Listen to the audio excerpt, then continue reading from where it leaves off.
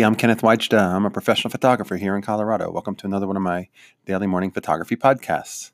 So today I want to talk about truth in journalism. And there was a story over the weekend about deep fakes that are coming and are going to be a real force to contend with. Photos and videos that look so real that they can influence things like elections.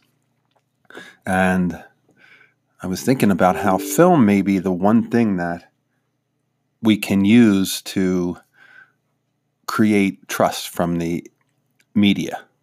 I wonder if film will have a resurgence where people will be using film to shoot news stories to show that they weren't doctored. Film has a different property than digital. It's not easily edited. I guess you could scan it and make a digital version of it. But if you have a negative to prove that what is in the negative is what is in the print, you can create some editorial truth and some trust that there's authenticity.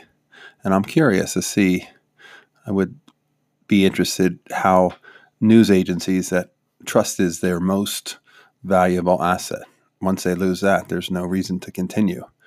And if film will be one of the ways that they will use to regain trust by going back to using film to photograph news events to show that what they're presenting is authentic.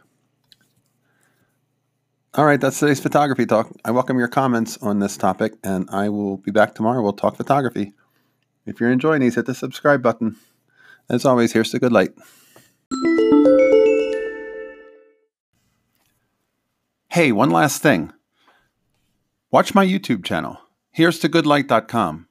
And I put out a weekly YouTube of inspiring photo talks, and I think you'll enjoy it. So take a look. Here's to good light.